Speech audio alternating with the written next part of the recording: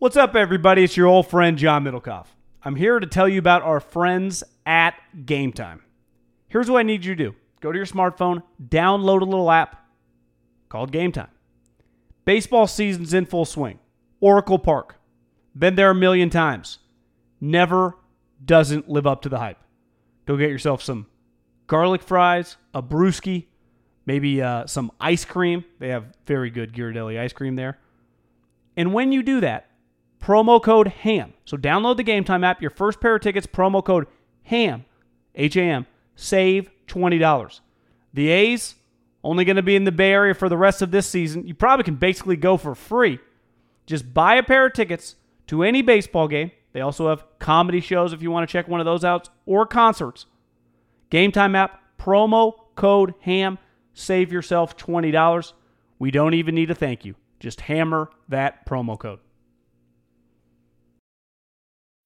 When you need mealtime inspiration, it's worth shopping Kroger, where you'll find over 30,000 mouth-watering choices that excite your inner foodie. And no matter what tasty choice you make, you'll enjoy our everyday low prices, plus extra ways to save, like digital coupons worth over $600 each week. You can also save up to $1 off per gallon at the pump with fuel points. More savings and more inspiring flavors make shopping Kroger worth it every time. Kroger, fresh for everyone. Fuel restrictions apply. Middlecoff! Habe Hard Knocks! We are recording this on a Wednesday morning after I actually watched Hard Knocks live on Tuesday night, which I never do. That's 10 late, PM. guys. That is late. I'm like, this is 30 minutes, right? Nope. Well, it actually turned out to be, what, like 48? They didn't quite have enough juice to fill the whole Well, when hour. they started doing the Autumn Wind is a Raider, when they started doing, or not, what is it, a pirate? When they started doing the Autumn Wind at I looked at the clock and it was like 10:42, and I'm like, wait a second, are they winding this thing down? Yeah, they were. They had some limited inventory, which I'm sure we'll dive all into. Yeah, I actually a lot to talk about. I went old school guy, and I guess there's a channel. I didn't even really quite realize it till maybe 6 months ago, but the HBO channel, the non-HD, that's in East Coast time. Yep. Yeah, 550 on Comcast. That's how I consumed it. And given... We'll talk about the episode. Wasn't great. I wasn't that bothered by it and get it in HD. Because I usually can watch nothing in HD. Yeah. Or nothing not in HD. A couple times I've been on the 550 for like a True Detective I couldn't wait for. Yeah. On a Sunday, and that's just like... That 10 o'clock time on a school night for me is tough. Dude, I'm with you. I like being in bed by at latest 10. Absolutely. Big on the circadian rhythm. That's how you get up early and do a good pod. 100%. We got a lot of stuff on this podcast. I went to bed with takes, guy. And I tried to I was making a list on watching Hard Knocks as we went. And I'm coming for every single person that said it sucked. No. I think we disagree a little bit. Yeah, though, we do. Okay. But it's like you got everybody. Like I saw Kawakami was everybody. Jeff Schwartz, everybody's been ripping it. There's only one take to be had, guy. This podcast is brought to you by ease.com and easewellness.com. By the way, because I know you were in bed by this, you didn't happen to see the video of Rich Aurelia yesterday on Giants postgame. I did not know. I ran into our boy Dave Feldman, who maybe may have thrown out an invitation to the Cal Club, John, to play a little golf. But post game, I think it was a post game clip. They're out at they're out at Oracle Park outside. They're standing. How the fans are all around them. Some guy. It never gets normal calling that thing Oracle Park. So some guy who appears to be I couldn't quite tell in a Dodger beanie just goes with an exhale and just covers Rich Aurelia in smoke. And they played the clip like 9 times in a row of Richie just like turning around, kind of pissed off, like what the, he had that face, like what the fuck just hit me? Turns around all mad. It's actually I laughed out loud. It was pretty. Was funny. it a jewel or was it? You couldn't tell what it was, and you couldn't see because the guy's face was obscured. You just saw Richie just get. Did he make a funny comment? Well, he made a face like he was pissed, and then he turned to the guy and kind of said something like, "Don't you do that to me?" Like the guy had done it on purpose, like to mess with him. Anyway, Outside Lands is coming, John. It is. I get a lot of texts, DMs. People hit me up on Twitter. They are going. They want to know if we're going. I said Haberman's probably going. Oh, yeah. I'm not going to be able to make it. Saturday. To Outside Lands. But if I was going to Outside Lands, I'd definitely go to Grasslands because our favorite partners at ease.com, promo code HAM, and easewellness.com for CBD, promo code HAM, putting this bad boy on. If you're partnering up with Outside Lands, they're in there. If you're not going to Outside Lands and you just want some ease.com delivered, you live in California, they'll deliver it to your house. Over $50, you get $20 off. Potentially free delivery given where you live. Again, promo code HAM. Ease Wellness. You like your CBD, your drops, your uppers, your sleep aids, your creams, your lotions, your doggy treats. They got it all. EaseWellness.com, promo code HAM, guy. EaseWellness.com, promo code HAM. They've got music festival deals going on right now, I think leading into Friday to get you ready. And if you go to the Ease Instagram page or to the Ease Twitter page, you can enter to win VIP tickets to Outside Lands, which is pretty great. So we're not eligible, John, but no, that's fine. So what time, I get my tickets the day they come out. What time you headed there on Friday, you think? Like in that day? No, it'll be a Saturday visit for me, John. Saturday, I've got a empty potato sack I'm going to be wearing. I cut the hole out of the top. That'll be fun. Luckily, I manscaped, so I'll get a good breeze. Yeah, we got a new sponsor coming up next week. But we wanted to give them a little love right now because we just got care packages. Oh, yes. Go to manscaped.com. Also, promo code HAM, $20 off. We're giving you a little, this is the early, we're giving you a little just early taster here. I can't wait to do a full body shave, guy. How much cool stuff's in the care package? You mean like the ball deodorant, anti-chafing ball deodorant they sent me? I can't. I'm going to do a fresh shave either today or tomorrow, depending on how my day kind of shapes out. And I can't wait to put some of that stuff on, guy. Is there any better feeling? Especially, some of those back hairs you can go behind. You can get all over the place. When you put the vacuum cleaner away. And I was with Papa and Lund yesterday shooting the shit at Niner practice. Yeah. And they're like, "Oh, you should get Manscaped." I'm like, "Should? I already got them. They're coming on next week." Because that Lund, I stole them from you. So manscaped.com, promo code HAM, 20% off. They sent, go check it out. They sent T-shirts, underwear. Got some cool shit. Got a kit for like my nose hair in here. I'm not just saying it, but have you ever pulled out your nose hairs? The pain? Yeah. Actually, at times have battled that habit. It's doesn't hurt. Every once in a while. How is an old? I've heard, John, that it's really risky. What do you mean? Well, that you can get like people have got you run the risk of like an infection that sends you to the hospital. So what are you supposed to do? Like trim them? Yeah, trim them. I guess. Yeah, scissors or maybe one of those little spinny ones. Because sometimes you look, you're like, I got a hair hanging down to my lip. I got to yank this bad boy out. You got to cut it. Just cut it. I get the tweezers and I yank. Oh, you yank? And then you immediately. Man. Oh, I yank. Yeah, and then you start crying. Yeah. It's just no matter how tough you are, water comes to your eye when you yank. You got John. Go scissors. It's just you've never yanked. Oh, I have. I'm telling you, go scissors. But I want. I don't want to have to. You want to feel alive? Manscape my nose, in a week. You just want to feel. I'm looking for. You just want to feel. You want to feel alive. Feel fresh. All right. I can do this. I can do this. Approach like an NFL game. Yeah. Like, what's the guy's name? Ollie? I just want to play ball, man. 2 minutes later, been cut. All right, Hard Knocks, John. Let's dive into it. Hard Knocks, episode 1. Tuesday night. We both watched it. Everyone watched it. Everyone hated it. I didn't come out of it thinking it was great. I was a little surprised that the take was yours. It seemed like everybody agreed with you. Potentially one of the worst episodes ever. State your case. Well, I don't think there's ever been a more hyped season, given who the head coach was. So going into it, whether the team sucks, whether the team is good, whether you have personalities on the team, whether you don't, I've been saying over and over, the episode is as strong as your head coach. And he's one of the more fascinating head coaches in NFL history.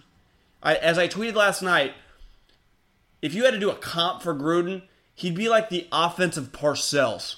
He's just a walking soundbite, a better-looking younger Parcells. He's just a walking soundbite. He's fucking nuts. he gets up at 4 a.m. They didn't show any of that.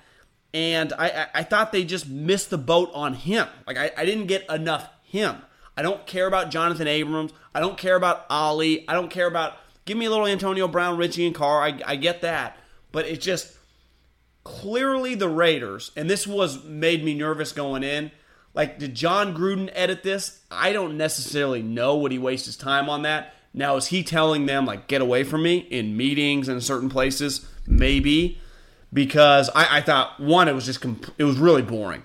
And again, this is someone, Middlekauff, you're just a hater. I've been saying over and over on here, everywhere you look. I thought this had a chance to be the best season ever. So my expectations were sky high, like most people.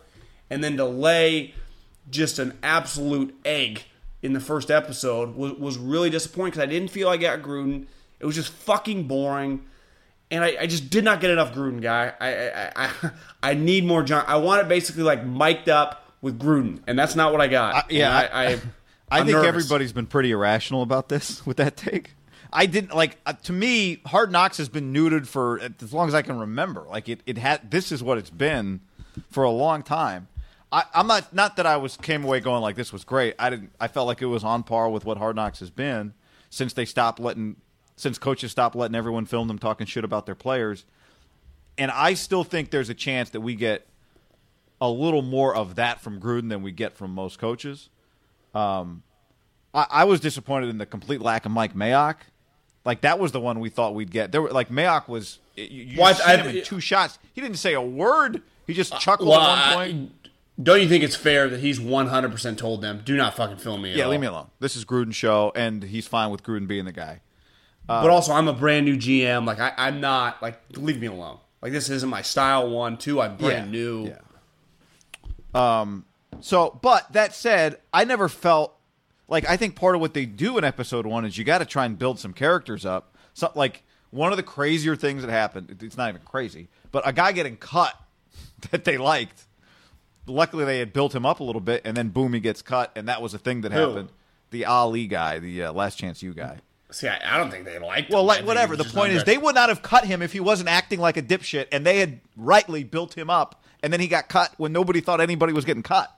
That's my point. But I saw, like, Ted Nguyen tweeted today, and I'd forgotten about this. Chris Warren, a guy that they liked last year, was also cut, and we got nothing out of it. And Gruden has said, like, a week ago, like, it was because he was fat and out of shape. So that a guy that they actually like Ali, to me, I get why they showed him because he was a Last Chance U. Like, he's famous, and they even mentioned that. Like, I got that. I understand the production of it, but it was like, God, I'd rather. Now that was one of the better clips when Gruden's talking to the equipment guy, like, get his shit out of here, fucking send him home. Yes. Like, I like that, but I need more of that. And I did not get enough. Again, I need more Gruden. The other people are putting me to sleep. That's fine. But to me, Gruden was not absent from this episode by any stretch. I think I felt like he was absent. Yeah, you're kind of on an island here. Well, I know, and I don't quite get it. And again, I'm not even arguing it was great. I'm just saying this thing where it's like Gruden wasn't in it, I don't buy, because again, I have not watched a full season of Hard Knocks, I don't know how long, because it's been boring, because you don't get guys talking shit. But I'm just saying, it's also formulaic. Like, you're going to get players who nobody's heard of. They're going to be some build-up. You're going to get some attention on the stars. They got Carr. They got AB. I could do more AB, honestly. I could too. Well, I could do no more Jonathan Abram, I'll tell you that much. We'll get into him in a second. Vic Tafur has been tweeting. One thing Antonio did after he practiced and then stopped was tell those guys to get the fuck away from him. So it's like, I think the problem is that this was forced on the Raiders, as they clearly did not want to do this. And I don't think they're totally giving in, right? They're not just being loose with it. And Gruden and Mayock have all this power, and you and I have dealt with them before. Guys like Bourdain are just so dumb when it comes to how things can look good. He's probably the one final editing it or playing a part in it, trying to make it look, it's just I just can't imagine Gruden's going over it with a fine-tooth comb. No, he doesn't have time. I don't think he gives a shit either. He just tell as long as there's. But wait, what does that have to do with it? Like again, I'm just saying this matched what Hard Knocks usually has been by and large lately. Yeah, but I'm saying the team gets to edit it, and I'm saying my point is that I don't even think Mike and John, they just tell them you can't do this, and they're not editing it. They got too much other stuff going on. Or in some like Hugh Jackson, I read did edit it last year or played a part. See, like to me, edit. I'm curious what that means because I just don't think there's that much time. When I say like edit, you can say like I don't want that in there. But I don't think you can they just turn around. There's so much footage they're turning around so fast. Yeah, maybe they probably do get to look at. You're right. They probably get to look at the final cut before it goes to air, and say we don't want that. That's what I'm talking about. Gotcha. So if you're in a team meeting, and you go, God, Derek was really shitty today, because it just hit me last night. We know the strength of a Hard Knocks is going to be on the coach. Why? To me, the last good season was Bill O'Brien because he was the main character. And Gruden, in theory, should be the main character. I didn't feel I got enough of the main character last night. Okay. Now, what people, I think, like about this show are two things. One, coach is going nuts at practice. That sells. And you're like, God, John Gruden's a nut at practice. We didn't really get much of that. Two, they like the personnel meetings where you're talking shit about players. Well, that's been wiped out. So now you're only dependent on coaches going nuts at practice. I almost felt like Gruden kind of lost his fastball. Well, before you get hold on, we'll do that separately. We'll get to that because I'm just going to tell. I got a list some things that happened that were entertaining, and to me, if there's like 4 or 5 things that were entertaining to you, it can't be the worst Hard Knocks episode of all time. You can say it's not good, but the worst episode of all time. That's right. That's because right. I am basing it, Guy, on expectations. I understand. Like okay. If Michael Jordan in his prime scores 15 points.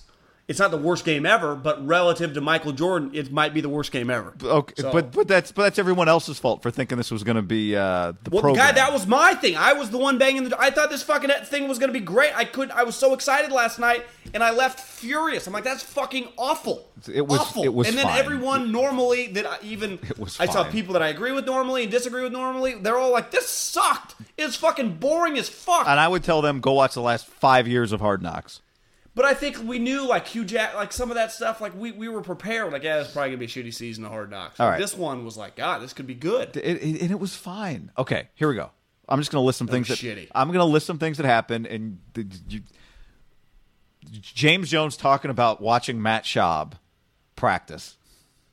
I thought that was unfair to Matt Schaub. Like, he didn't sign up to get blasted. So I was watching that thinking, am I supposed to feel bad for Matt Schaub or just part of the deal? Because I just imagined Matt Schaub sitting down to watch some Hard Knocks, and there's James Jones talking about how everybody around Matt Schaub thought he sucked, which that was the whole story. I mean, he did accurately portray the story with no cheap shots.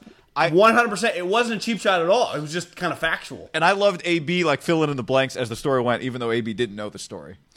But to me, how irrelevant that game, like in 2014, was to Antonio Brown, who was playing for the Steelers, when James Jones, like, we played Seattle, and he kind of pointed, and I could tell AB's like, on this field, you guys had like a joint practice? No, AB goes, oh, they wanted to win. And James was like, no, it was preseason. I don't think Antonio even knew what he was talking about. He's like, yeah, we were trying to win a Super Bowl over in Pittsburgh, and he's like, oh, yeah, and he threw 3 touchdowns. Like, James, he actually threw 4. But it was funny when he's like, me and Charles were on the bench, like, you better get him out of there. There's going to be a problem. Well, that's what he was saying. After he threw 3, it was like, we better get him out. He's like, Monday morning we had a meeting. That's the guy. Oh, that's the guy? That's the guy. It was fantastic. That was a good. I agree. That was a good. That part. was good. I'm not saying there wasn't a couple. There wasn't a couple good parts. I'm just trying to not scream about this thing the whole time. I wrote horse racing here. I don't know what that means. Oh, do you like? If you're John Gruden, can you have your two of your first round picks not just sitting on horses, flying through vineyards on horses? Well, the one guy, Abram, raises horses. I know he did, but Cleveland Ferrell got his lesson today. Yeah, that's risky. That's risky. I also think that's part of Hard Knocks. Day off. I'm staying off horses. No horses. Yeah, I would imagine they told no more horses. No horses. Now I know. Again, John Abram been on a horse, fine, but not bet on it. He raised them. Okay, whatever. I don't care. Yeah, it's risky. I don't care. Well, Guy, what do you think? This isn't your horse. It's some random horse. I mean, not everyone's just in their room playing video games. Just stay off horses. Go drink all the wine you want. Stay off horses. Okay. That was crazy. That was legitimately crazy. I'd honestly rather you be in a hot air balloon than ride a horse for the first time in your life and have him run through a vineyard. I think you're underestimating how much these guys fuck around. I'm just saying, when I sign a contract, if I knew I had to put no horse riding in the contract, I would put no horse riding in the contract. That's all I'm saying. Clinton Farrell got his first lesson today, and then he ran a horse, and the horse started running. See, I must have been on my phone or whatever. I wasn't even locked into that. Because right away, I'm like, how can you review this if you didn't even watch it? All right, next thing up. Because like that was the worst part of Hard Knocks, that scene. Oh, my God. Jonathan Abram at lunch with Derek Carr. Cringeworthy. Perfect word. Cringe. I need less Jonathan Abram. Like I got 12 more years. It's $240 million. I need him to tone it down. Salmon. Derek's like, yeah, okay. Is there a chance some people that are in his life that can be real to him, maybe some teammates in Mississippi State or whatever, text him today like, bro, you were acting a fool, like kind of ripping him? Hopefully he tones it down because I thought he was embarrassing the whole time. Well, the thing his interaction with Gruden we'll get to later. That's a real thing. This thing was just weird. I didn't. Yeah. Derek was like uncomfortable.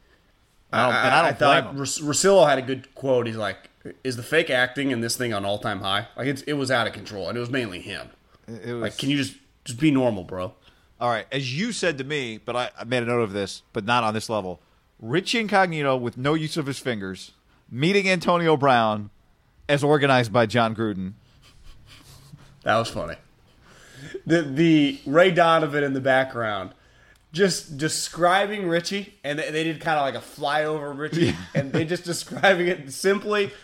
Richie Incognito, with a troubled past, but has worked on his life, and he dropped like had been out of the league a year. Like it was just kind of normal. Like he had been battling an injury. He thought maybe I'll retire from the Bills, and then they kind of skimmed over it. And you're right, because I'm like, they don't have much to go off, clearly. Like, there aren't that many great personalities. If AB's MIA, if Mayock won't talk to him. Like, Richie is a guy that they could ride half an episode on. Or not half an, but, like do a segment on.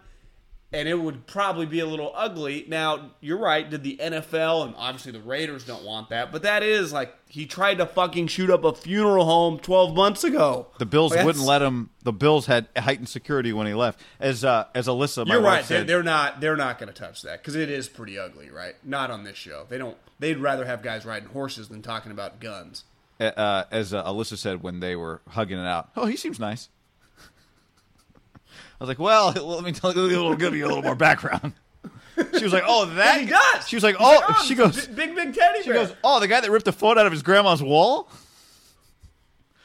The John Madden thing was fantastic. I hadn't even thought of this. I saw that Kawakami tweeted, did they really want us to think that it's the same 7-man sled that Madden was on?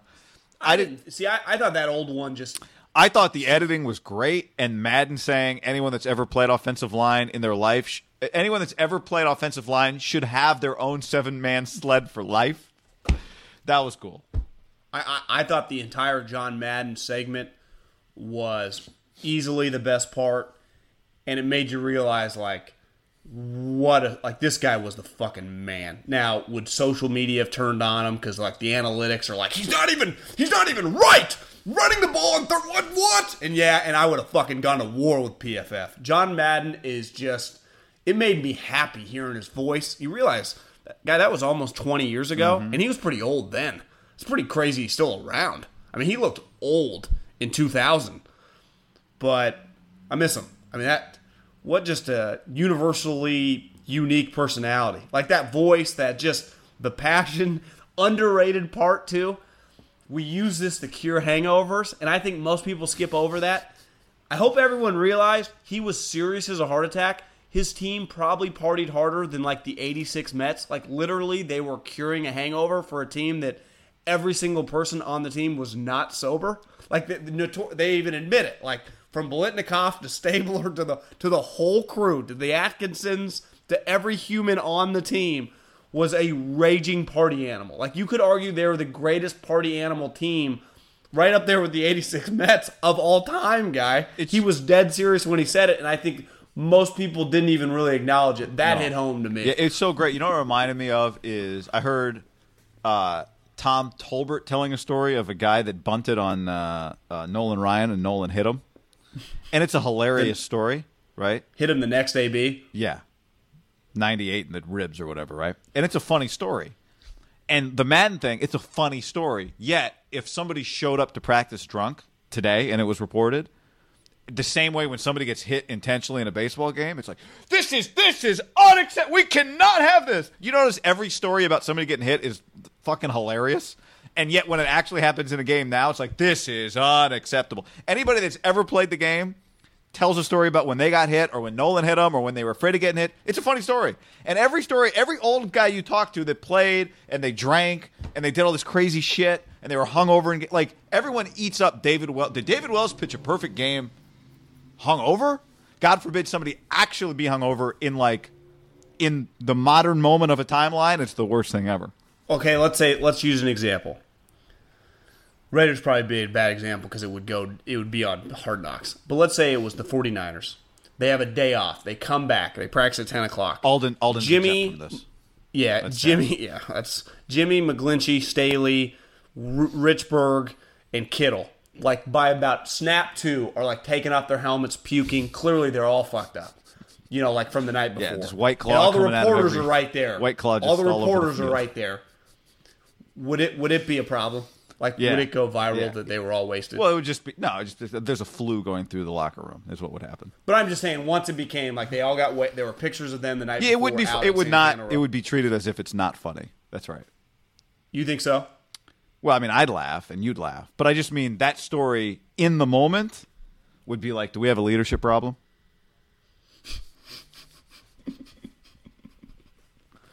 Because I hope people realize like these guys are getting wasted. Now, it's probably a little different now. I'd say the craziest part back then too, these guys were getting wasted, and then they had double days for 3 weeks straight. Or triple? Because I was like Joe Staley, and I was texting with a buddy with the Bears. Khalil Mack's the same thing. They get a vet day throughout the week. Well, if you get a vet day throughout the week, you also get the player's day off. So you get the day off that everyone gets, and then you get your own day off. So you only have, if a 7-day week, and you're only practicing 6 of the 7 days, and you get 1 of your days off, you're really only practicing 5 days a week. You know, that's 5 total practices. Think about a double day. If you have 2 back-to-back double days, that's 4 practices in 2 days. Like, the relative amount of practices in 2019, like, I don't think those guys get enough respect how wasted people used to get and still function. Like, the stories about Montana and all these guys, like, they just functioned, you know? I mean, It's no different than, like, when I get hungover now, you just, like, battle through it. the last thing, John, was Brenston Buckner. I like the D-line coach, He's new. and the show ends with Cleveland Ferrell doing like a prayer, but then he starts making jokes during the prayer, and Brenston Buckner he calls him a Christian comedian, and he's like, "Is this how you acted when you were around Dabo, or was Dabo just like all praise God?" He just starts making fun of like the Dabo Clemson religion thing. He's like, "But now you're here, and now everything's funny." But there, I bet you didn't tell Christian jokes. You just did the prayer, kind of telling him like, "Dude, what are you doing?" Yeah. You wouldn't have done that in Clemson in front of your guy. Right. So were you faking Well- it there, or are you faking it now? Can I just give one overall takeaway, and Raider fans are going to think I'm such a hater? I think this team's really bad. I think they have a chance. I've been saying 6-7 wins. I'm thinking number 1 overall pick. I think they could be terrible, guy. Because I don't even think they got too many guys kind of doing their own things. I got a text from a person in the league about midway through Hard Knocks when Jonathan was not listening to Gruden, being as a rookie. Like, hey Jonathan, have you Googled who's in charge here? And then even when Gruden was talking to like Vontez and some of those other guys who were being more cordial about it, right? But they were just trying to set the tone. Like, the text I simply got was, this is a team full of fucking renegades. And when you have a team full of renegades, now they do have some talent, but usually that shit fractures. You know, like they go their own way if you lose a couple games. It's cool when you're winning, but this shit worked. Like for Madden, they had a team of renegades, but they also turned out to be... You can have a team of renegades if it's like Ken Stabler, Cliff Branch, Willie Brown. See, the word, to me, I don't like renegades because renegades who don't win are just dipshits. Yeah, that's renegades. Like Lawrence Taylor was a renegade. Yeah, you get right? it's Dennis Rodman. To me, renegades accomplish shit. Yeah, and just slappies. Now I did think the scene where Gruden's like, he's like, "There's another league, $800 a week. You can go play there if you want to hit people." That was a good line. $800 a week, and whoever that was, not Vontaze. Somebody's like, "No, I'm good, coach." But to me, did Jonathan Abram call him coach at any point during that conversation? Okay, coach, I got you. Like, he didn't know when to stop. And this is why, like, you know what I was thinking watching that is like, this is why John Gruden likes veterans. And it's a problem because you can't build your whole team on vets. Like, you need talented guys that aren't very expensive. So you got to be able to coach that guy, right? Here's the text I got. They don't give a fuck about character. I think that's a better way to describe it than the Renegades. And when I say character, I just mean, like, your takeaway is... Like football character is what you're talking about. If Gruden told Derek, hey, I need you to go... I need you to run to downtown Napa and grab me something, what would Derek do? He'd do it. He would do it. You know? What would... And this is what... Honestly, looking AB back might on the do Raiders... It, Who? What? AB might do it. I actually think AB's going to try. Yeah. Like, AB... We'll get there. But I also got a text that would be like, do you notice AB's kind of going to do his own thing? Like, his trainer's on the field... Like, he's operating a little differently, guy. Yeah. The trainer standing next to Gruden, I was like, Gruden's got to be thinking, what is this guy doing right here? Well, and it's just like, I think Gruden... Can we dive into Gruden here for a second? Yeah, no, I already considered this the beginning of it when you started talking about Jonathan Abram. I think, I would imagine his bank account with 9 figures in it. I'm not even talking about this year, so he's got 9 years left, so about probably $85 million left coming to him. He's already so goddamn rich now. I can't imagine being that rich. I mean, aspire to have that much money, but I mean, it's hard to make $100 million in a life. Yeah, I mean, even good businessmen don't. That you just naturally get a little softer, more than likely, especially when you've been away from it. And I kind of watch him think he's lost his fastball a little bit, and he's being, because when I compared him to like the younger, good-looking Parcells, he hung his hat on being kind of an asshole in an offensive way. Like, Parcells was a true dick. Gruden was just nuts. And, you know, Jeff Schwartz quoted my tweet and be like, well, you can't really act like that anymore. I disagree a little bit. I think you can hold guys to really hard standards. Maybe you can't be as big of a dick as he was maybe in like 1999. But I think he was going over the top. He's trying to be really nice to guys and going out of his way to be just like a good guy to their family. In that one family day, he went around. Like, it was pretty funny when he's like, God, Renfro. You know, he's making fun of Renfro. He's had a cute wife. That he's just talking to all their wives. I think Gruden's trying to be like the ultimate package here. But at his core guy, he was a nut. And whether money made him soft, like that Jonathan Abrams, when Jonathan Abrams was telling him, like, coach, Jonathan Abram was telling him, like, it's at college football and definitely in the NFL, the most basic part of any practice without pads is you do not take anyone to the ground. It's not a machismo thing. It's not a tough guy thing. It's about just a way to efficiently practice. And, hey Jonathan, all these this isn't the SEC where 10 of your players get paid on a team now. Everyone's paid here. And that Luke Wilson, the guy with the long hair, you can make fun of him all you want. He's played on one of the best teams in the league for the last 6 years. The Seattle Seahawks. I don't know if you heard of him. He's not a pussy. So you throw him to the ground, like, he's not trying to block you. It's a drill. And an old school Gruden and definitely Parcells would have said, listen, motherfucker, if you ever put him on the ground again, even if it's a lie because he's a first-round rookie, like, you ain't playing. You just said something. I thought, oh, my God, Gruden's going to go off here in a second. And he just didn't. Yeah, it was crazy. And I wondered two things. Like, one, would he have done it differently if the cameras weren't around? Like, is that exact moment an example of why you don't want hard knocks? And the other thing is, like, did he lose his fastball or does he just throw 95? It's not a great analogy, but is he a guy that doesn't strike out in a world where everyone strikes out now? Like, can you just to Jeff Schwartz's point, that analogy didn't work either. But to Jeff Schwartz's point, does he just feel like my fastball doesn't apply in this game? Like, that fastball doesn't apply in this game anymore, just screaming at guys. I would say maybe screaming ridiculous. less, but the Jonathan Abram moment deserved an ass ripping. To me, that was an egregious error. That this guy... Well, especially after he didn't get it. Like, it's one thing the first time, like, hey, man, we don't do that shit here. But then he just keeps fucking with you and fucking with you and fucking with you. But to me, like, I agree that we don't do that shit here. There's no chance that he did that shit with Dan Mullen at Mississippi State. This guy comes from the SEC. It's like basic football 101. Probably it's not something that's a difference from the NFL for Mississippi State, because they practice in shorts and T-shirts too there at certain times. So they would do the same thing, guy. To me, it's Jonathan Abram acting like an idiot for the camera. And like you said, maybe it's tough. Like Gruden can talk to him one-on-one. But that's just, what the fuck are you doing? Really, in my scenario where you say something to him first, like that's where the whistle blows and you come running onto the field and start screaming at the guy the second that happens. That's something where Andy Reid would lose it. Because it's not about offense versus defense. It's like, what is going on? Like, just get off the field. Get off the field. Right. That'd be an easy one. Like Bill O'Brien, young Gruden would have just said, "Get the fuck off, get off the field." Because Jonathan Abram walked away, and I still didn't think he got it.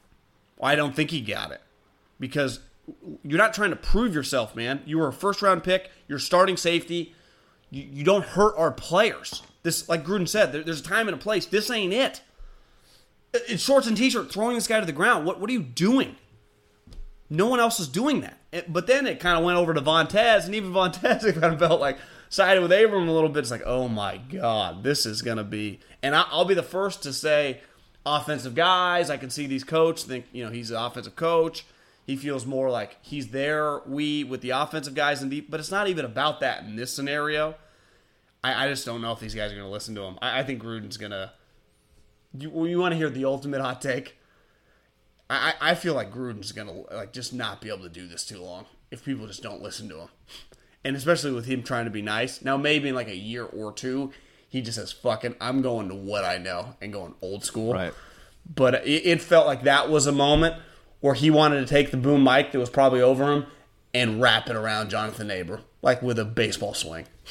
Because that's just football 101, egregious error. I can't even describe it to you. I don't even know a parallel. It'd be like a scrimmage in the NBA during training camp, and you like clotheslining guys coming down the lane, or something. It's just nuts. It's not even. No one does. Like Ronnie Lott wouldn't do that. What are we doing here? But then to me that might happen with a rookie. I do get like an undrafted rookie or something doing something crazy. I never discount the ability of like a guy trying to get noticed, but the guy was in there with the They don't like him calling me Rook because he's a first round pick, and like Luke Wilson, or not Luke Wilson, whatever Wilson's name is. It was kind of funny, like you'll be getting it soon, young guy, or whatever. Come on. Like I was like, he'll probably still hit you hard, but because the guy can't hit. Yeah, I'm looking forward to that moment when somebody tries to give it to him. I hope it's on film. I also think that Gruden's a little uncomfortable in a weird way, like trying to coach with this, trying to do it the right way. And it kind of hit me when they're going to do this joint practice with the Rams.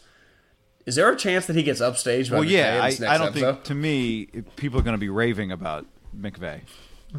Because he's going to be a huge part of it. It's already clear. Big time. How about their mannerisms when they kind of that was good. That was pretty good. Gruden would be like, blow the horn. He'd be like, blow the horn. Like, turn up the music. Turn up the music, Barry. I'm like, give me some tunes. Play something good. You got, like, I was as big of a skeptic as you will ever find when he was originally hired. I couldn't be any more the opposite now. I'm like, I love this guy. Do you have that feeling McVay? when you just see Sean McVay? Yeah. Yes. How do you not like First, I was like, what's with his hair? Now it's like, respect. Gruden's going to... He's locked in. I know. All right, AB, John. Antonio Brown. I can't get enough of him. Honestly, I could get a whole show that's just AB and his kid with his children. Is there something pure about a 4-year-old just not quite knowing what's going on? Yeah. Like, where's Roethlisberger? Is that what you mean? That you can't make that up. Even Antonio laughed. That was by far the highlight of the episode for me. Because I do think it's very pure and genuine. The kid's legitimately asking, where is Roethlisberger? Right. How many times that kid here just heard that name? Right. Well, he's been nice to him. He's probably said hi to him. Probably loves him. Probably threw him the ball. Is deep down like Antonio. And people were tweeting to this, like, is he going to miss him? But, Yeah. The Derek, really, really quick before we get into Antonio. The Derek looping up the arms a little much. Like, come on, bro. Come on. It's sunscreen, John. He's a father. Come on. So there was the report Wednesday morning. I guess Rap Sheet said it's frostbite from the cryogenic tank or whatever. Which somebody told me that Tuesday that there had been one reporter that had received a text from Gruden that said it's frostbite a few days ago. Did Antonio come with a Donner party all over the training camp? And then said he was joking. That's not. But I don't. That's what I thought. It's like, what the hell was he doing? But apparently, could be a cryogenic tank thing. I can see how if you're the Raiders, you're mad at him. Like, to me, they have the right to be mad at him. When you see the video of this guy doesn't stop. Like, dude, you have to stop running routes that hurt. Stop running. It hurts your feet. I'm watching it hurt your feet. And they don't stop practicing, training. Like, he's got to stop. You have to stop. Stop running around, dude. I completely agree, but I think it's really hard for him because he kind of hangs his hat on just always grinding. Ride the bike. Yeah, I think he doesn't want to. Swim. I agree, you have to. But my takeaway was when they kind of, I'm with you. You could just give me, if you told me the entire next 3 episodes are game action, like any good football action, I'm in. Football, highlights and montages, I'm good. Antonio Brown and Gruden, I'm fucking good. I just want Antonio kind of being naive to shit and just shaking his head, pretending he understands stories that he clearly has no clue what's going on. I don't think people quite can grasp how probably just out of the vernacular the Raiders are for Antonio Brown these last 6 years of his career becoming a superstar. Like, you think they don't come up in the Steelers building? He's playing in the biggest games going. Their team's winning 3 games a year. Like, I don't think Raider fans understand how out of sight, out of mind, all these stories about their franchise, what they mean to that human. Nothing. Not a goddamn thing. Because in him, how many of those stories has he been hammered with for 9 years with Pittsburgh, who they view themselves as much more of an equal, as a better than the Raiders, and they've been winning. Like, you're kind of getting this hired gun who kind of looks like he's moving from the penthouse, not to the outhouse, because to me, he got a raise, but it's a little different. Now, Napa's cool. I also think, the takeaway for Antonio Brown is just the dude's in some pain. Like, you could tell. I don't think he's faking it or anything. Because you could see him kind of, he would grimace, when he was working before training camp. And I was like, damn, it was hurting him. I think it was fucking with him. And then I think he laid off it for a couple days. He hot air ballooned. Then he went on an NFI and he didn't do anything for a couple days. And I think he thought he was fine, came to practice, eviscerated everybody. Who's 21, John? Just Conley. Oh, yeah. He just destroyed people. Even the one play, he's like, I was rusty and the thing bounced and he still almost caught it on the triple bounce.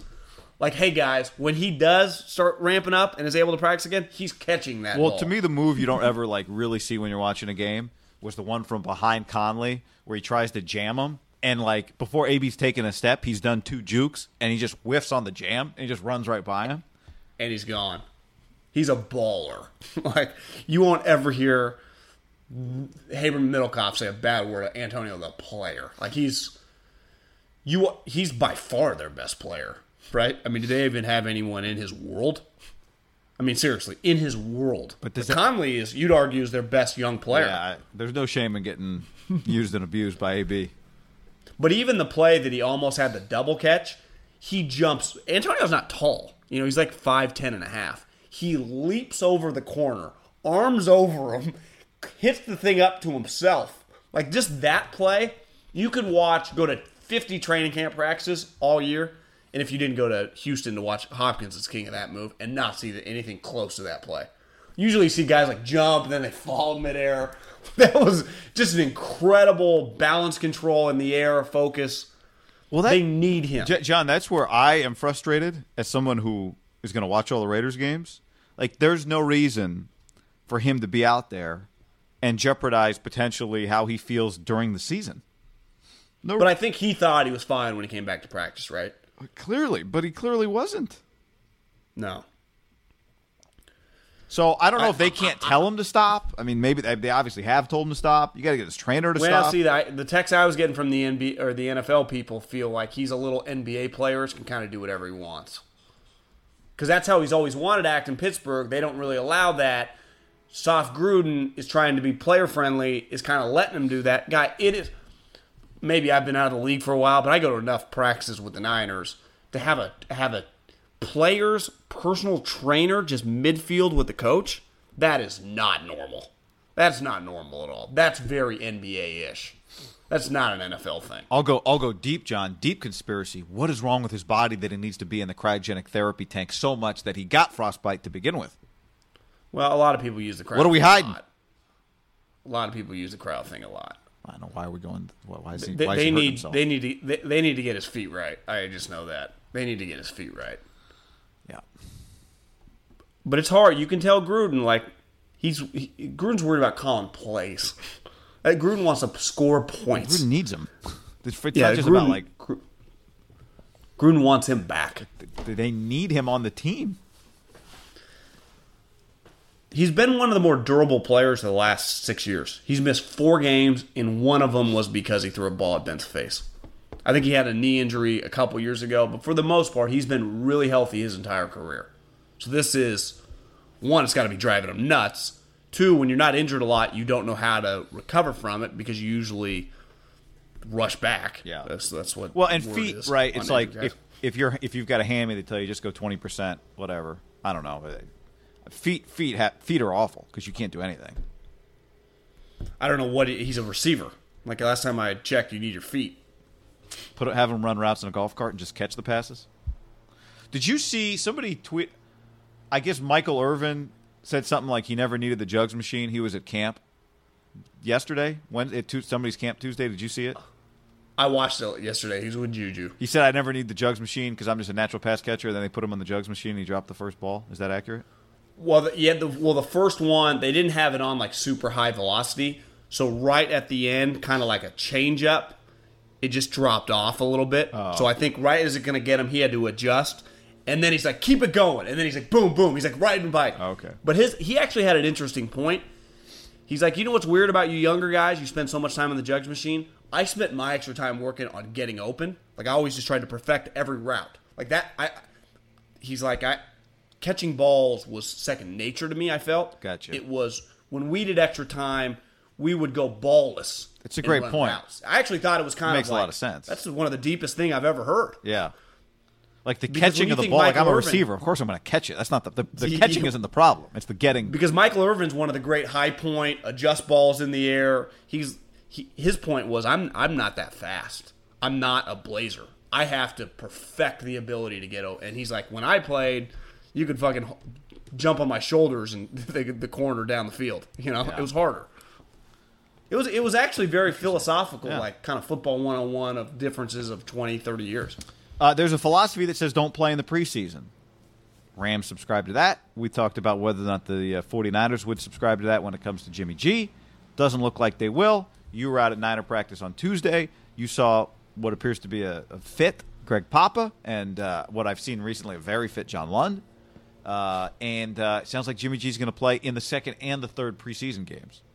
Well, in theory, if I told you this was September 24th, just some random Sunday, and we had, on this weekend, 49ers, Cowboys, Raiders, Rams. That'd be a pretty sweet weekend, right? I'd be pretty fired up. That's what we have. Now, Jimmy's not playing this week. I was a little surprised to hear Kyle say that he was going to play, though I get it. You're going to have to put your reps together. Jimmy does not in the game if Joe Staley and McGlinchey aren't in the game. I know that for a fact. So when those guys play, Jimmy plays, and when those guys come out, Jimmy comes out. Now, how much do you play him?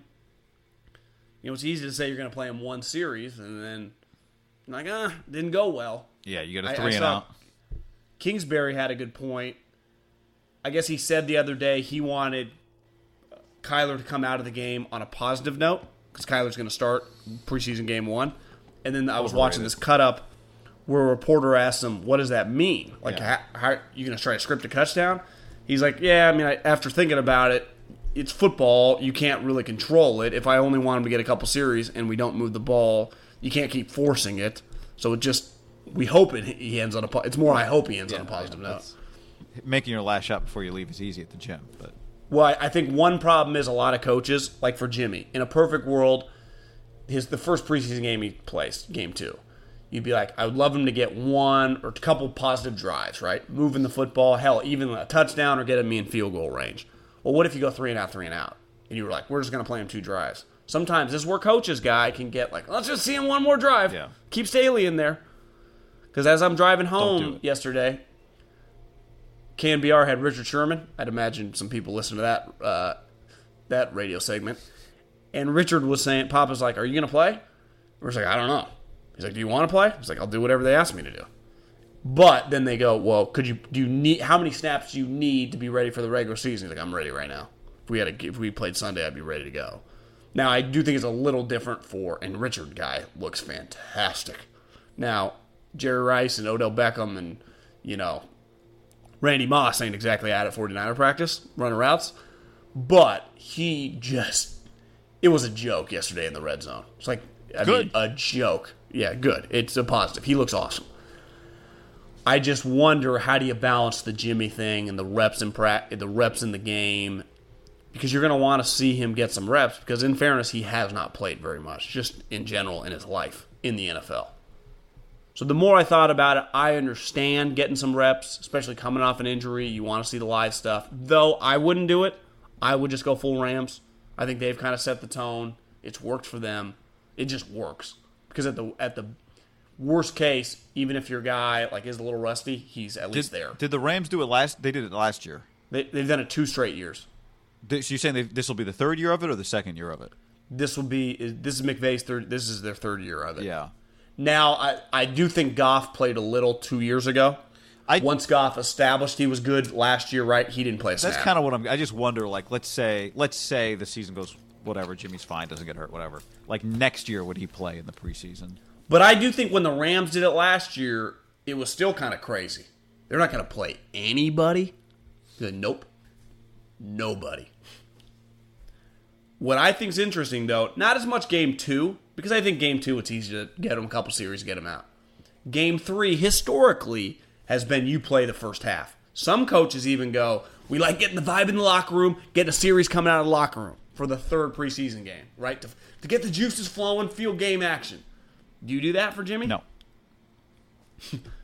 At the scene of the crime, also. To me, Kansas City. To me, I treat Game 3 the same way I treat Game 2 if I'm them at this point. It is not. He's not even 2 or 3 series. He's not getting a quarter in Game 2. In Game 3, he's getting 2 series in Game 2, 2 in Game 3.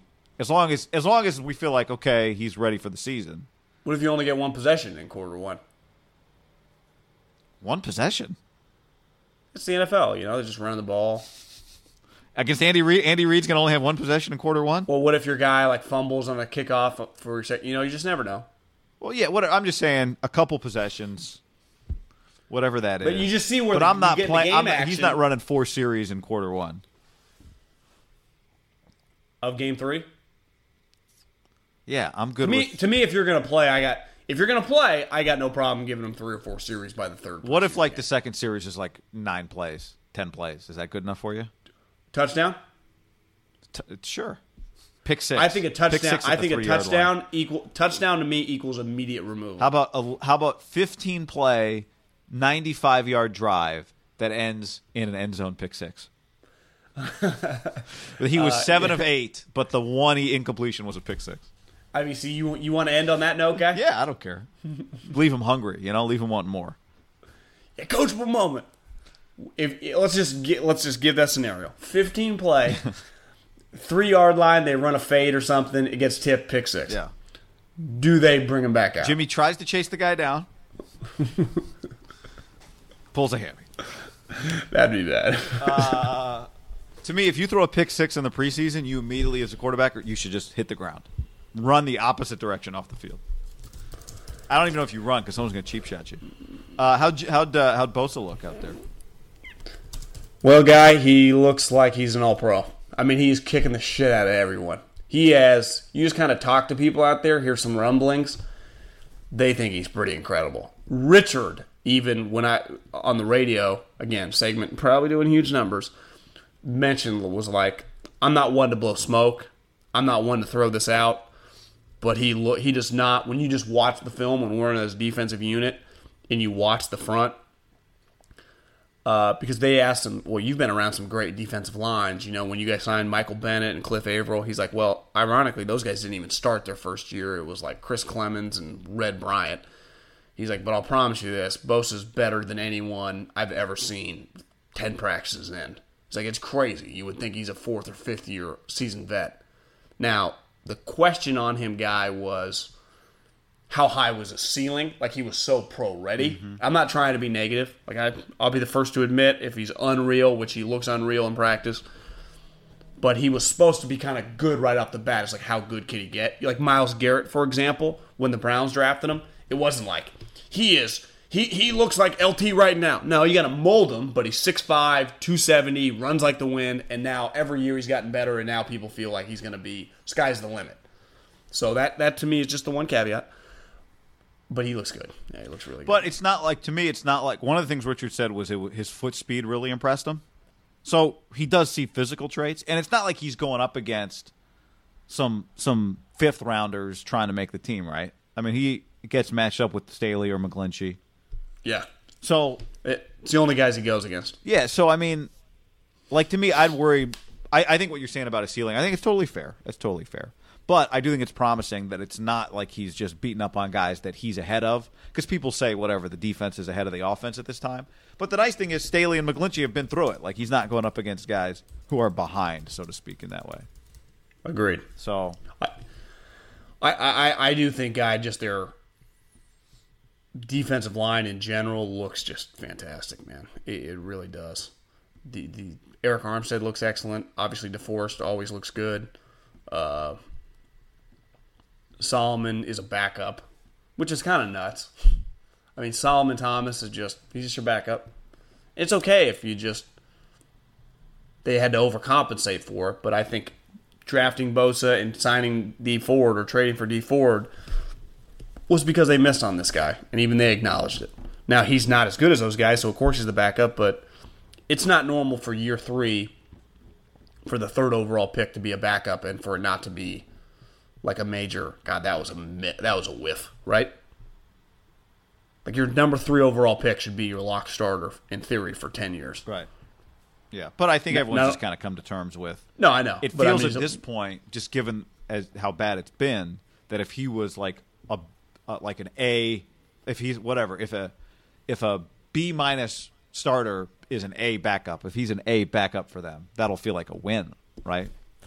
Like like clearly the goalposts have moved. To me, I wouldn't get into the A range with even as a backup. Well, I'm just saying, like, if he's an above average backup, is my point. Yeah.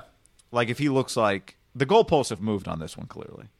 Yeah. And if you went, well, that's where I always get back to. If you said, oh, they got this backup 4th round pick a couple years ago, kid from Stanford, pretty good player, they really like him, high character guy, you'd be like, oh, it's a good pick, right? Right.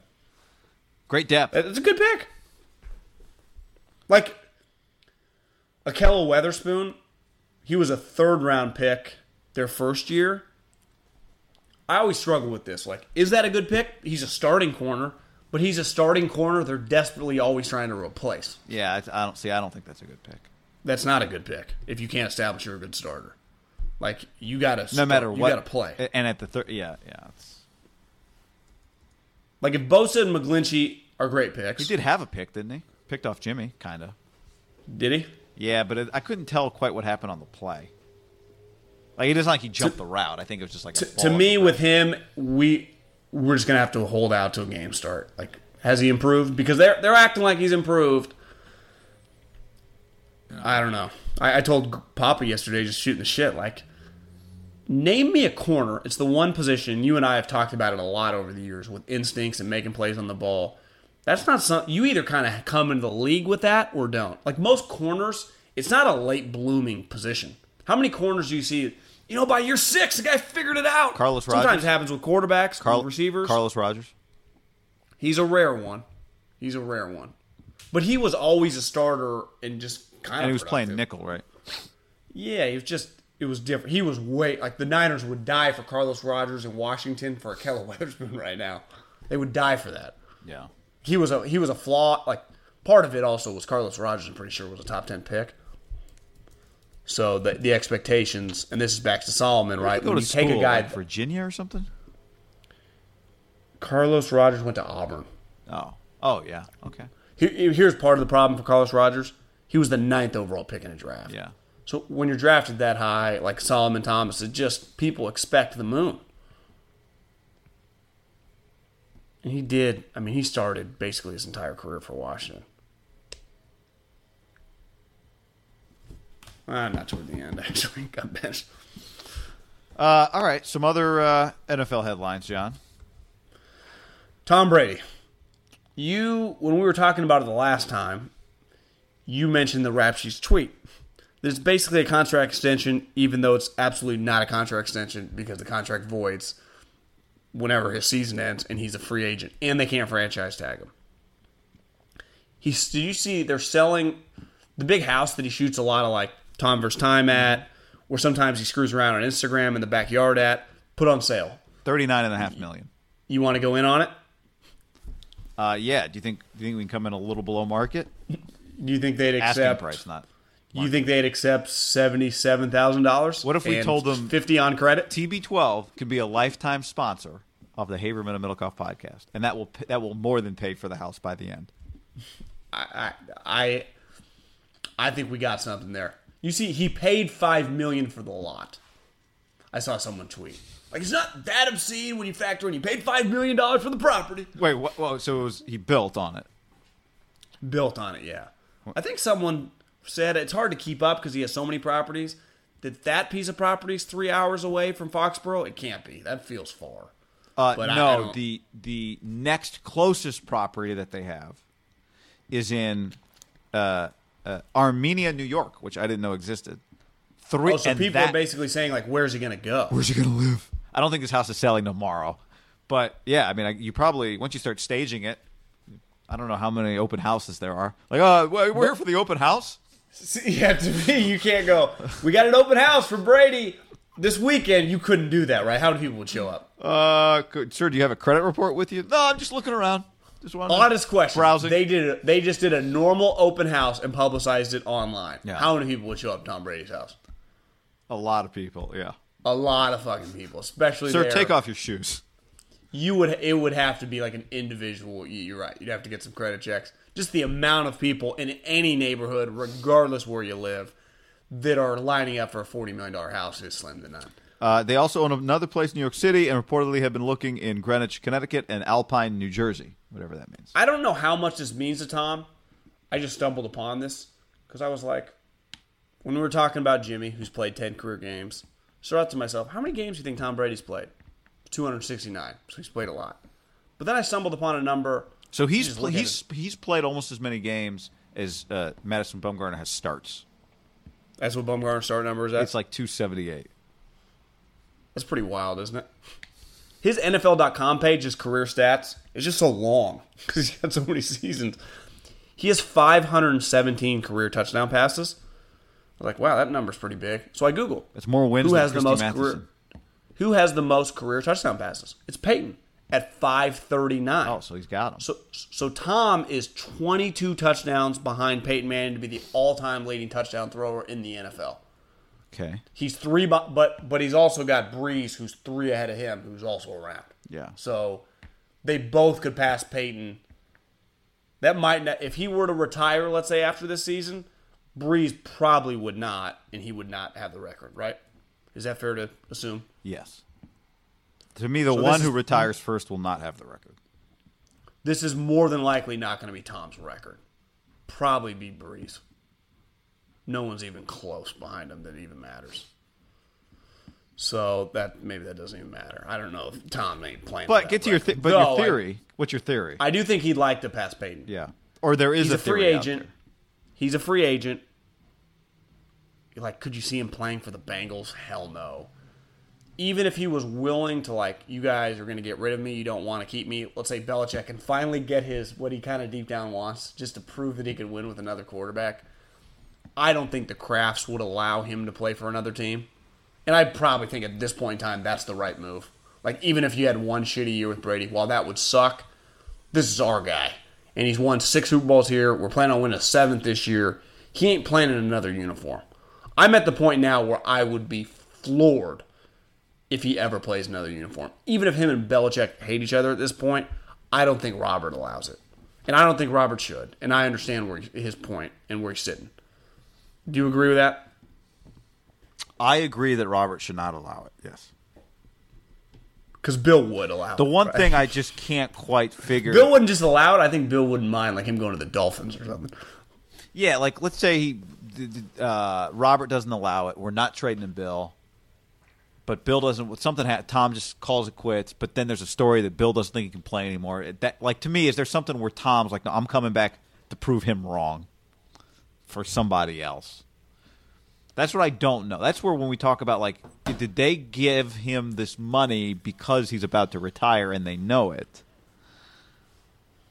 Like, has this guy been talking about playing forever for so long, and now after a week of practice, in theory, like, the theory is right. But he is going to be 43. As someone mentioned, I know. He said, I'm going to play 5 years ago. That was 4 years ago now. So the times are kind of adding up. And maybe Giselle's on him to, I don't know. Yeah, I am not dismissing that theory. I'm not dismissing the theory. The part of that theory that I can't quite come to terms with is, so they know he's about to retire, so they suddenly, just because they like him, give him $8 million more dollars. They accelerate the money. Well, it's not that they like him. He's Tom fucking Brady. Yeah, well, okay, but they love him. However much they love him. He's the greatest player in the history of the NFL. I get all of that, and so it's not I'm not saying it's a bad theory. I'm just saying you don't really need to do it. No, that doesn't mean you don't do it. But I don't know. To me, the fact they give him a bunch of money today, they can give a bunch of money whenever. Like, your theory is they're paying him under the table anyway. So, I don't know. That I'm not saying it's not true. I'm just saying that part doesn't convince me. Well, unless he were to, like, become a GM or own another team, don't you think he will be on the Patriots payroll at a pretty high number, like $1 million a year, just like for the rest of his life? Tom Brady, just Robert, whenever he needs him to do stuff. Yeah, like he's that level, right? I think, like, will Bill? I could see Bill like, I don't even want your money, so I don't have to listen to you anymore. Like, I could see Tom and Robert and even Jonathan. You're gonna want to make him a major part of your franchise, right? Every time when Tom's 50 years old and you're having a kickoff with Josh McDaniels week 1, you want Tom there. And if you're paying him $2 million a year for the rest of his life, to you that's nothing. That's a line item, as we've seen in the NFL. Your Tom's just easy money. It's like mailbox money of just, you do nothing, but you're just paid for what you did. And you did a lot for them. You made them a lot of money. A lot of money. I mean, an astronomical amount of money. They are, I think in that last Forbes top 50, they were in the top 10. I'm pretty sure the majority of our life before Tom showed up, they wouldn't have sniffed probably the top 50, right? Because I think the word was like 25 of the top 32 teams in the NFL were on that 50 list. So maybe they would have been like on the fringe 50, but they would not have been where they're at now. I mean, they carry themselves like they're the Steelers, the Niners. I mean, they're just an all-time franchise. And it's because of him and Bill. So, well, there are generations that put them above. There would be, like, if you're, 21 years old today, you put them above the Niners in the Steelers. Oh, you wouldn't. What NFL team would you even put in their category? If you're 25 years old, for 20 years you've been watching them. Guy, they've been in 9 Super Bowls in 20 years. My youngest sister's 25. You know what conversation I had with her yesterday? Hey, you know who Jeremy Piven is? What's he been in? Old School? No, I haven't seen it. Did you know Entourage? Well, I didn't even get to that. Because the point was, you haven't seen Old School? And again, it wasn't one of those like, how dare you? I'm like, I just realized like there are a lot of people her age who haven't seen Old School because she's seen Wedding Crashers. She's seen like how many years ahead of Wedding Crashers did Old School come out? She's seen a lot of other. She's seen Step Brothers. Thinks that's funny. Well, think about this. Old School is about 17 years old. Yeah. Okay. So when she was single digit age, So, of course, yeah, it's just not on her. It was like in the prime of our life, right? It's not crazy. Yeah. But I told her watch it. But anyway. Well, think how many kids that are like 12 years old. The Warriors are the greatest franchise ever. They're arguing with their friends right now in 5th grade at recess. Or at They are. school. You're right. That argument is 100% happening. Steph, they keep talking about this guy that quit the Lakers named Magic, best point guard ever. No, Steph Curry. No, Magic's the guy they make fun of somebody makes fun of on Twitter. That's who Magic is. Good To point them. there. I don't think of Magic that way. But I don't either. how about I love the Aaron Rodgers video. This is my next headline is the Aaron Nagler video of Aaron Rodgers. I didn't even know what they were asking him about, and they didn't really even matter at first. Turns out they're asking about joint practices. And A-Rod goes, I'd be fine if we don't do another one of these for 14 years. And then his coach, Matt LaFleur, not only does he love him, he wants, I want to do 2, I'll do 3, I'll do as many as we can. Well, if you say that last night is pretty universal, right? Most people hate Hard Knocks. Wouldn't you say for the most part it's pretty universal just when you read headlines from coaches, even from some players, like, oh, yeah, those joint practices are cool. We get something out of them. Like, they make sense. I think most people kind of come to grips with, we get what's going on here. It matters to the coaches. We get good work here. Get to see an uncommon opponent. Because a lot of coaches, like, our guys are itching to see someone else. And then they get to see someone else, and most guys like it. He's the first one of someone that matters that I've seen has been, not just like I don't want to do it, like hates them. And I think he's at the point, you and I have been there before, where he's kind of a malcontent. Anything that he thinks they like, he's going to hate. I don't think he said that randomly. My theory right now, I think he hates this coach. I think he was sold a bill of goods that I'm getting this super smart guy because I had Mr. Meathead, which I also didn't like, and I think this guy is a tool. I'm telling you, theory, I'm not around there. Sold a bill of goods. There's a chance he didn't buy the bill of goods to begin with, right? Yeah, I don't think he had any pull on this, right? Yeah. So he was given this coach. Everyone's told. He's like, well, this guy struggled in Tennessee. Aaron's, I don't know if he has many friends around the league, but maybe did a little research and like, yeah, Kyle and McVay, they liked him, but they never thought he was like their right-hand guy. And then he's seeing him at practice like, yeah, this offense, I don't know. He's not letting me audible. Like, bro, I'm fucking smarter than you. I think this has a chance. I've said it for a while now. Yeah. To be a one-and-done situation. And he can make it that way. Because when I say NBA player with AB and get the trainer, kind of treatment, there's NBA-level juice with Rodgers, right? I'm not playing for this guy anymore. Who are they choosing? It's obvious that you would take Aaron, but if the situation is that your quarterback has more pull than the head coach, if push comes to shove, then don't you let him help you pick the head coach? Yes. Well, this is the organization. This is the organization that pushed Brett Favre out when he was still good. Now they had a good reason to do it, but I don't know. Should I assume that Aaron wins a power struggle within that organization? When you say still good, I think part of it though was he was retiring all the time, wearing him out. I'm just saying, like, should we assume that this organization chooses Aaron in a power struggle? It seems like it is the logical thing to do. But then, if you're going to pick Aaron Rodgers in a power struggle with Matt LaFleur, then why wouldn't you just consult Aaron Rodgers when it comes to the coach to begin with? Now, your argument would be, well, he won the one with his last coach. You'd agree if they pick LaFleur, let's say after like a 6-10 year, and they traded Aaron Rodgers, that'd be one of like the biggest NFL stories the last 20 years. Yeah, I'm just saying everything you're saying makes sense, but why would tell me this? What would be the bigger story? It'd just be them replacing Favre for Rodgers, who was kind of unknown, but he was a first-round pick and he was sitting there the whole time, or them choosing LaFleur and trading Rodgers some random team. So that one would be crazier. The bigger story to me, the Favre thing, because it went on for years, and it was Brett, and that story was just so massive. Yeah, and he had been threatening to retire for a couple previous years. And then he ends up playing somewhere. Like, that story went on for like 5 years. Remember, he wanted to go to Minnesota. They refused. Like, bro, we're not going to let you go to Minnesota. Was incredible. So he went to the Jets for a year out of like vengeance, and then it was kind of good at first, but then it fell apart, and he took a dick pic and got nailed. But then he ended up in Minnesota, and then you got to get the one Minnesota year he was sweet. Yeah. They went to the NFC Championship game. So the thing's just weird. It's just a weird situation. Yeah, I think that Rodgers will win it, but I also just think in general, if Rodgers is a malcontent with this guy, it won't be the best look for Rodgers, right? No, but also aren't you just wasting seasons? Well, I think he's in kind of wasting seasons mode. Wasn't that what LeBron did last year? Kind of just wasted a year?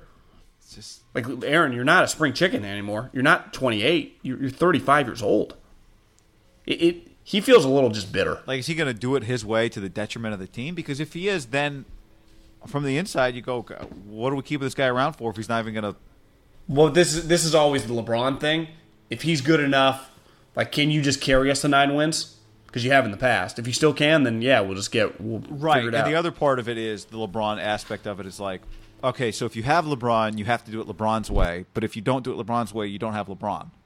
Well, and you probably lose. Then do I want to be the Cavs right now or no? Like, no, I don't. I'll take my chance. Let's do it Aaron Rodgers. Now, I also think it's going to be on the coach to you just got to let Rodgers give it to you a little bit. It sucks, but it's part of the deal. Well, but this is the difference between just tell your wife and your good buddies that Rodgers is kind of a dick, because that's what you get to do. You just have to vent to someone else. You can't vent to Rodgers. Yeah, I mean, look, you don't always get to be the head honcho day one. So bide your time, win a bunch of games, let Aaron do his thing, and guess what? But I don't You'll think be it's the about coach. being the head honcho. You'll be the. But I'm just saying, do it Aaron's way, dude. He's great, and guess what? If he wins, you'll be the head coach in 5 years, 10 years when he's not there anymore because you will have won him. But I guess that's where that's the fundamental issue. The offense, like the way the offense is built, there are these no checks and these audibles that Rodgers lives off the audibles. It's like not part of the offense. Like I've brought you the iPad, right? This is the iPad. Well, you want this thing that is not part of the iPad. I'm like, well, bro, this is my iPad's here. Yeah. Like you want this, you want this. You want a Manscaped. This other apparatus. Yeah, you want the Manscaped promo code HAM. That does not come with my iPad. I think that's the problem with LaFleur. Like, it's just not part of what we do. Like everything I've learned since I've been in the league is this book of the plays, and this is how we run them, and it's worked everywhere I've been with Kyle, with fucking McVay. This is how it works. I don't know how to add the audibles to it because it would ruin the whole book, right? I think that's the issue, and that's when you get like football nerdy on it. That's the whole crutch of the problem. Like what do you do?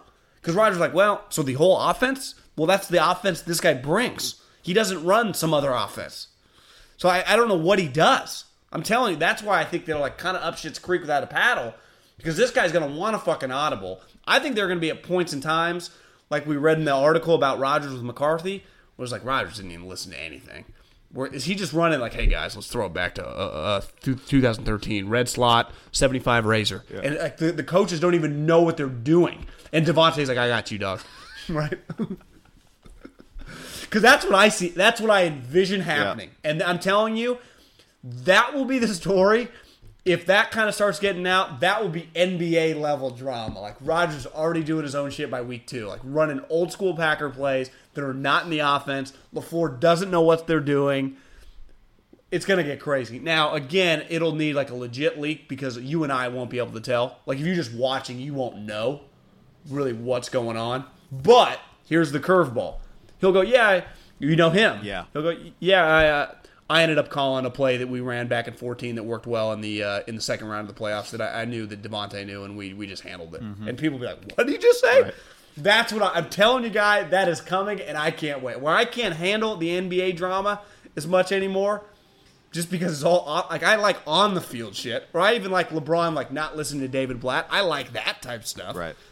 I just can't handle, like, Taco Tuesdays or Rodgers, where he's vacationing. I don't care about that crap. But if you give me, he's running his own plays, like the LeBron story. In-game power struggles, those are the best. Like when Dave Blatt was like, you run the play, and LeBron's like, I'm not throwing in the ball, right? And LeBron flipped the play on David Blatt. Yeah. I live for that story. OBJ? Or something else? What else you got? Yeah, I mean, what was your take on OBJ signing the thing? Guy, he gets driven to practice. My question is, does Odell have a driver's license? Has anyone seen him on Instagram? I got to check his Instagram. Does he ever drive himself? I was BSing with Albert Breer at Niners practice. He told me a story about LSU Pro Day where he went down to, and Odell got out of being driven in a car So there is a chance that maybe he doesn't. I do think the NFL, I would imagine 99% of guys drive themselves to work. Like Tom Brady, Aaron Rodgers, whoever, Jimmy Garoppolo, the coaches, they get in a car and drive to work like you and I would to go to, like any human. I mean, I don't really have a work to go to, but like get in a car and go somewhere. And that's not what Odell was doing in this picture. He was being driven. And then it was kind of cool. He signed this guy's license plate that had Odell Beckham on the license plate. But, guy, he's being driven around. Like, that's Cleveland. He feels like he's carrying himself like he's LeBron immediately in Cleveland. Well, LeBron did kind of earn some juice over the years in Cleveland before he started acting like an elitist. These towns like Cleveland and the Midwest, when you act like that, I think they turn on you faster when shit goes south. When shit go, I've found one picture from January 28th. Actually, it's like 5 pictures of him posing on a Jeep in the desert, but he's never actually driving it. He's just posing on it. There's probably a chance, but could you be on an NFL team without a driver's license? I guess you could have an ID. You need an ID. I think there are a lot of people in New York. Steve Lavin doesn't have a driver's license. He doesn't drive anywhere. But let's say it's kind of a fad right now to not have a car, just in some bigger cities, and I think you could justify it. I think in New York historically, that's probably been pretty normal there. People don't drive. Would you say it's probably less normal in San Francisco? I'd say it's probably the most normal is the only place I ever hear people consistently say it were New Yorkers. Let's say Guy Haberman took that stance. I'm not going to have a car. Yeah. I'm going to Uber to the Pac-12. I'm going to Uber wherever I'm going in the city. If I come somewhere else, I'll take the train, whatever. Would you still have a driver's license in your pocket? Yeah, I would. I like driving, but yeah, I mean, I think some people don't like, or maybe you wouldn't be able to rent a car without a driver's people license. have like an expired license, right? Like you haven't driven a car in 5 years. It's time for your new license. So you didn't even get it renewed. Don't go to the DM. I don't know. It's a good question. Maybe someone who. I'm just saying, like. Yeah, you sold me. I think there's a chance of rich guy is here's a picture of me driving. Well, here's a selfie of him. He could be in the driver's seat in this Rolls Royce. I can't tell, actually. This is from November 23rd, 2017. Somebody go check the Instagram. But, Guy, where the Giants practice, it's in the suburbs. And him, because I will say, you know what? He's got to have a driver's license because sports cars are 2-seaters. Like, you're not getting driven around in a sports. Like, here he is with like a Lamborghini. Like, you don't. What's the point of having that car if you're getting driven? You don't ride shotgun. You want to get out of the back seat. Well, there is no back seat. I think you just right. Yeah, I mean, I think Odell Beckham, if he didn't have a license, could potentially have driver for the sweet sports cars. Again, he's not living normally. Like Bryan Cranston in the Kevin Hart movie, where he's like paralyzed and Kevin Hart drives him everywhere. Is that movie good? Yeah, it's not bad. I mean, it's Kevin Hart and Bryan. Like, just think about this. There's some stuff that's cheesy, whatever. At the end of the day, it's Bryan Cranston and Kevin Hart. Like, both those guys are fantastic, right? You were legitimately entertained by it. It was a worthy buy. Did I buy it? Like a rental? Yeah. I might have paid $5 for it. Yeah, I mean, that's what I'm saying. It's fun. Rent it. Yes, just Kevin Hart. Yeah, I was entertained by it. A little sappy. Yeah, there's some cheesy parts because it's like based on a true story. Whatever though, it's just Kevin Hart's funny. Bryan Cranston funny. It's funny.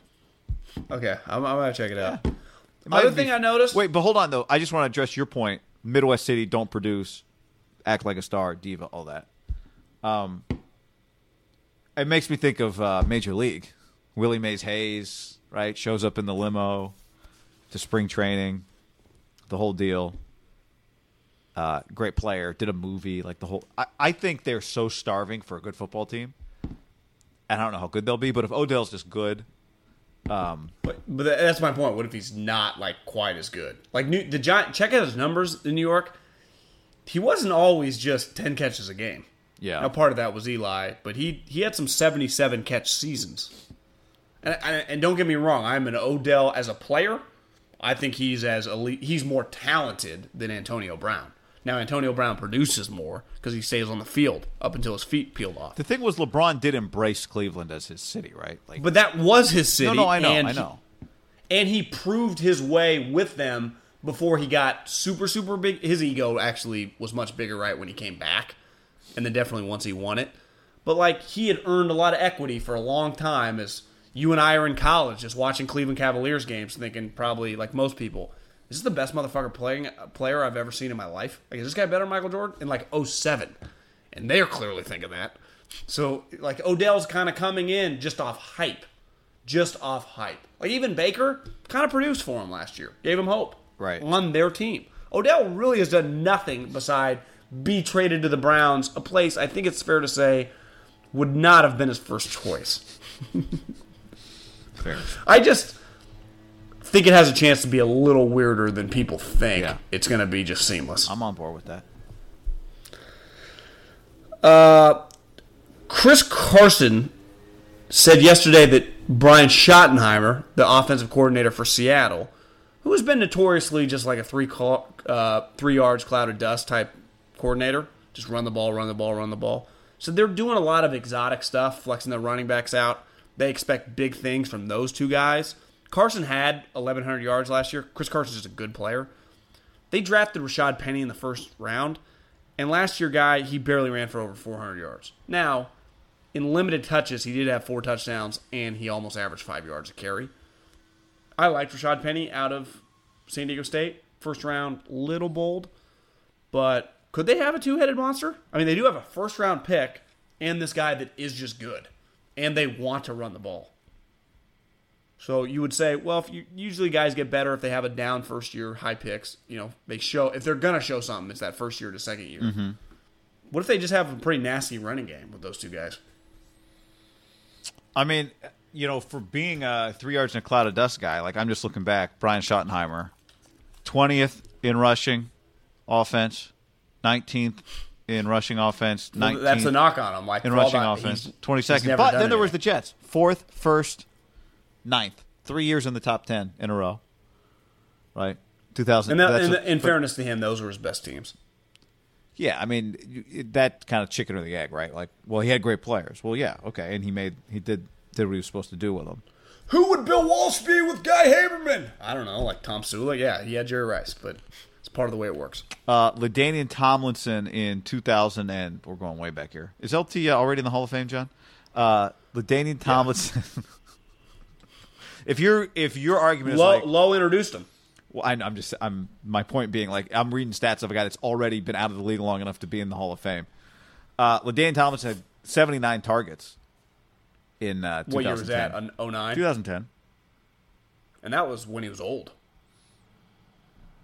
In fairness, well, here's that's not a bad. He was a first ballot guy. Not a bad example though, John. So that year, LaDainian Tomlinson had 15 rushing attempts per game,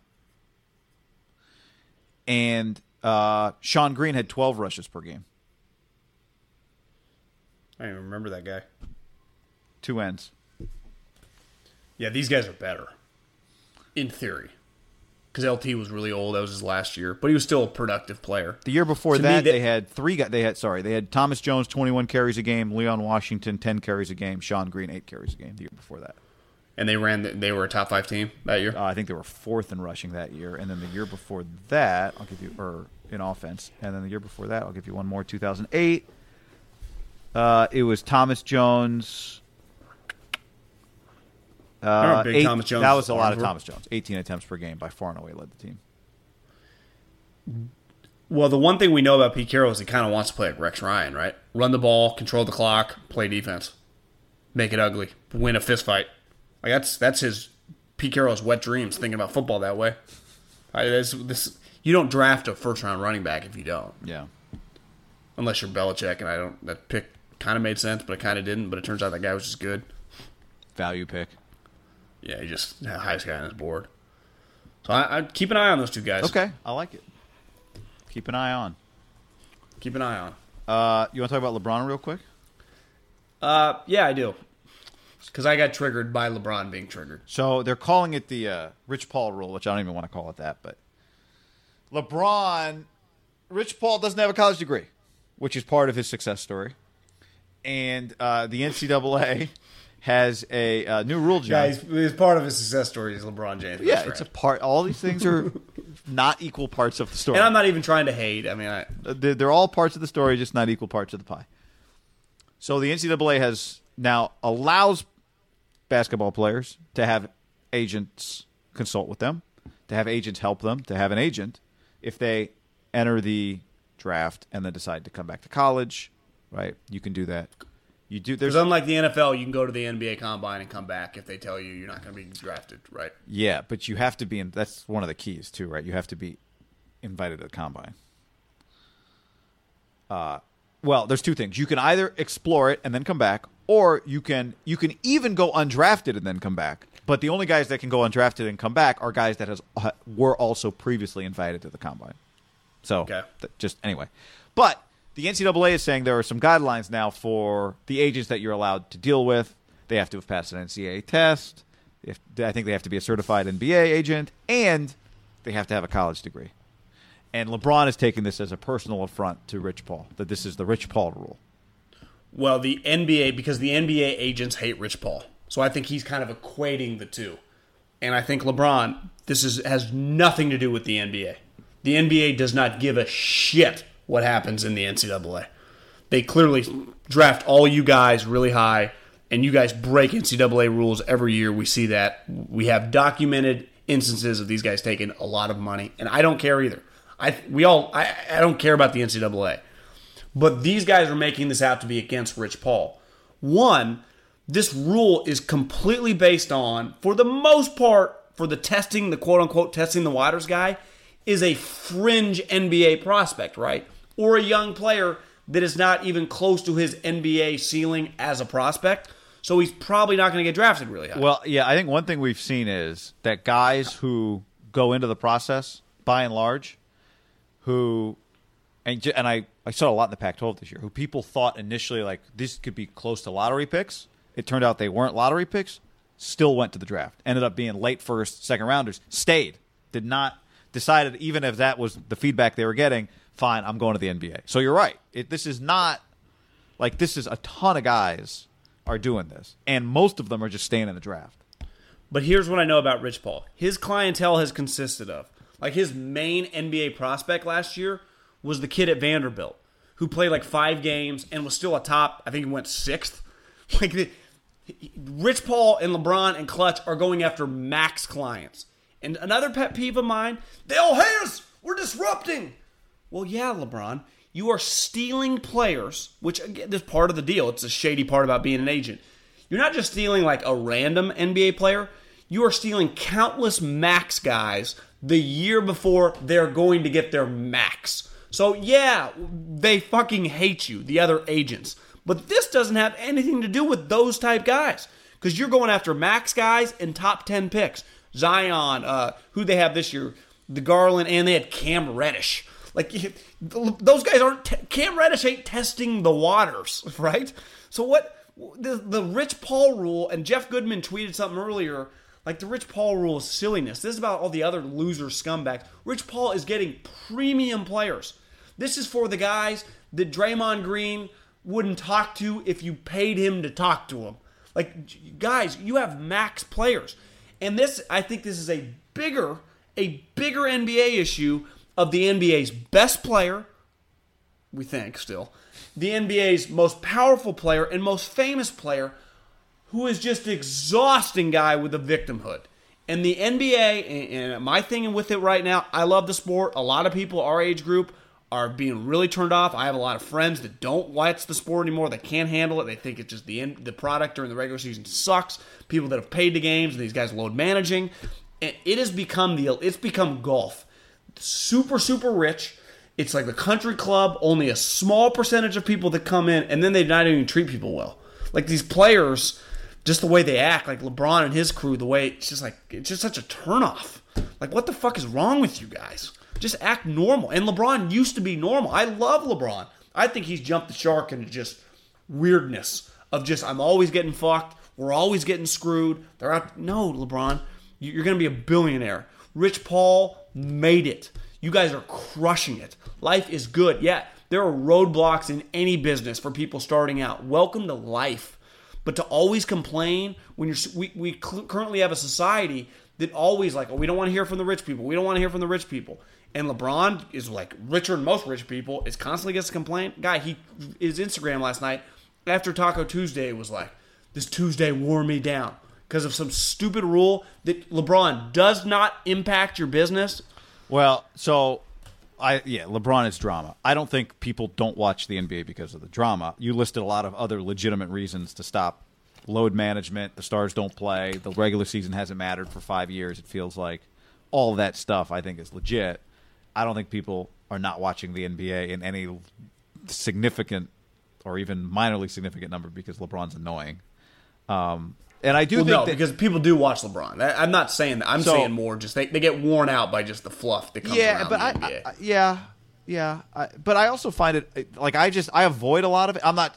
Again, it's like it's everywhere, so you can't.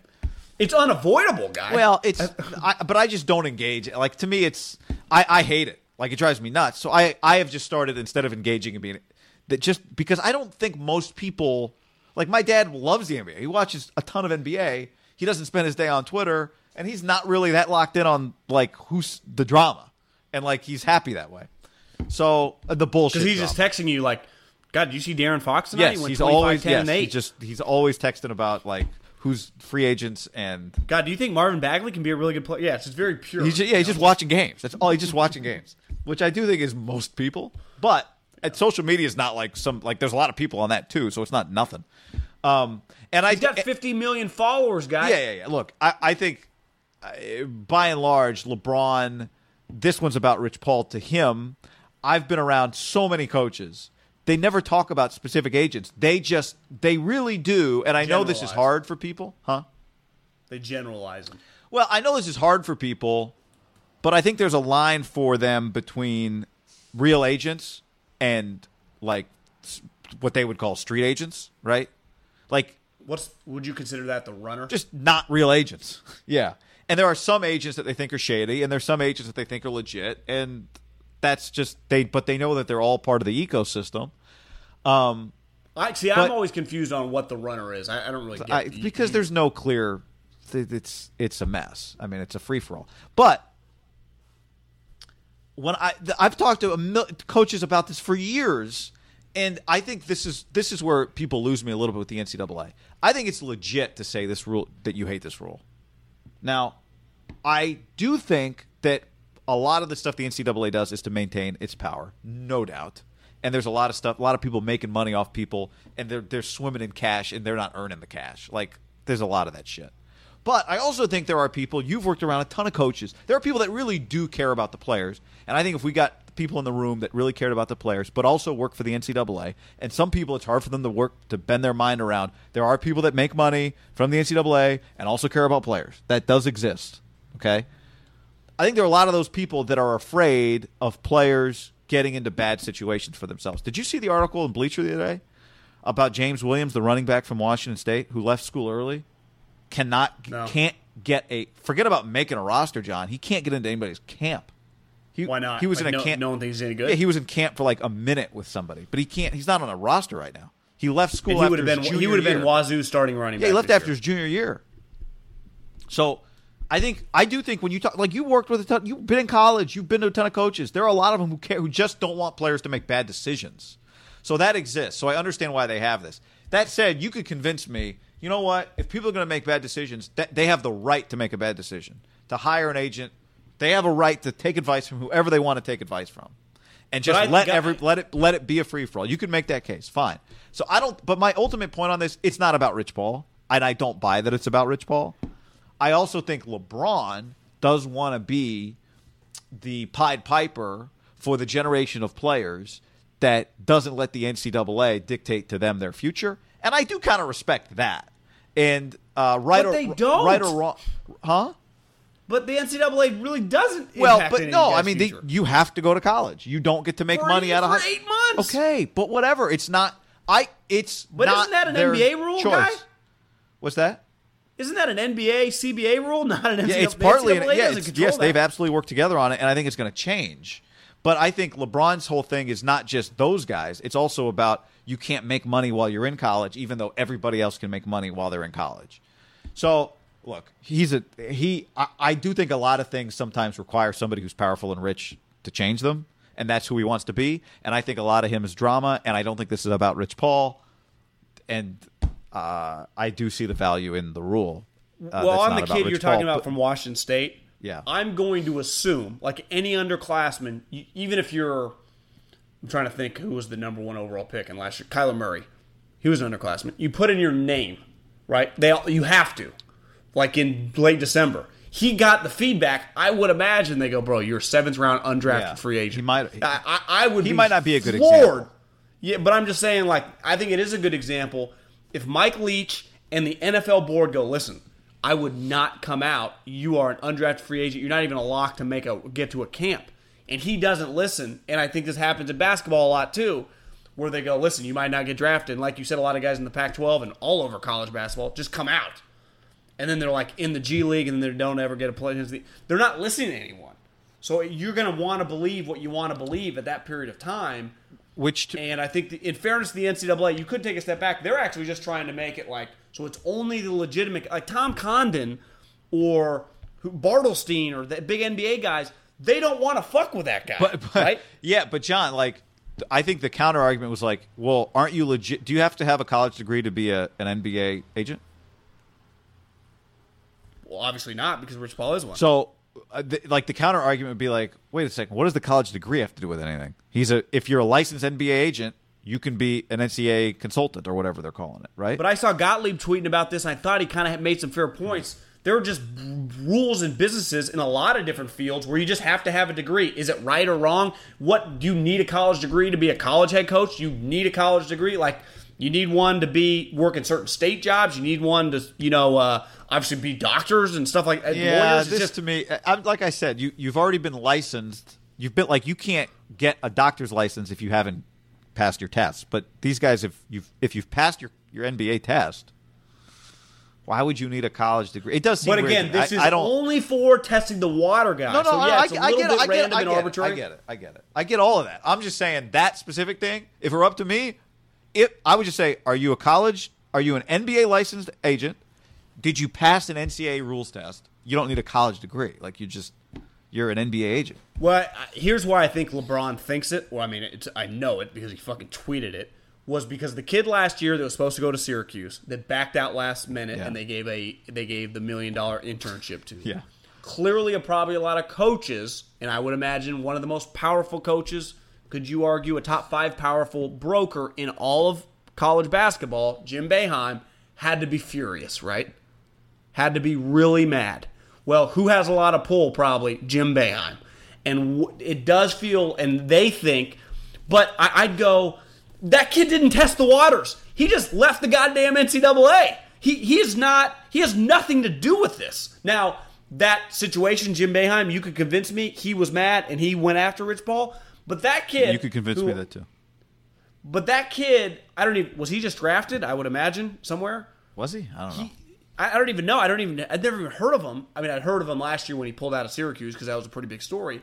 But that doesn't fall under the umbrella of this rule. He wasn't they thought he was a one and done type guy. And so they basically just said, screw the man, screw the NCAA. Let's go to China or let's go train, whatever the hell they did. New Balance internship, they give you a fake job for $1 million. That's not this situation. So everyone's like, they're ruffling the feather. You can do that with any kid they want now. That's happened before. Didn't that happen with Brandon Jennings? Didn't happen to who? Didn't Brandon Jennings did he go to college or didn't he circumvent it? Hasn't there been a guy before? He went over. Didn't Jeremy Tyler go overseas? There's been multiple guys to do that, guy. It's Darius Bazley, the 23rd overall pick by the Jazz. He's on the Thunder.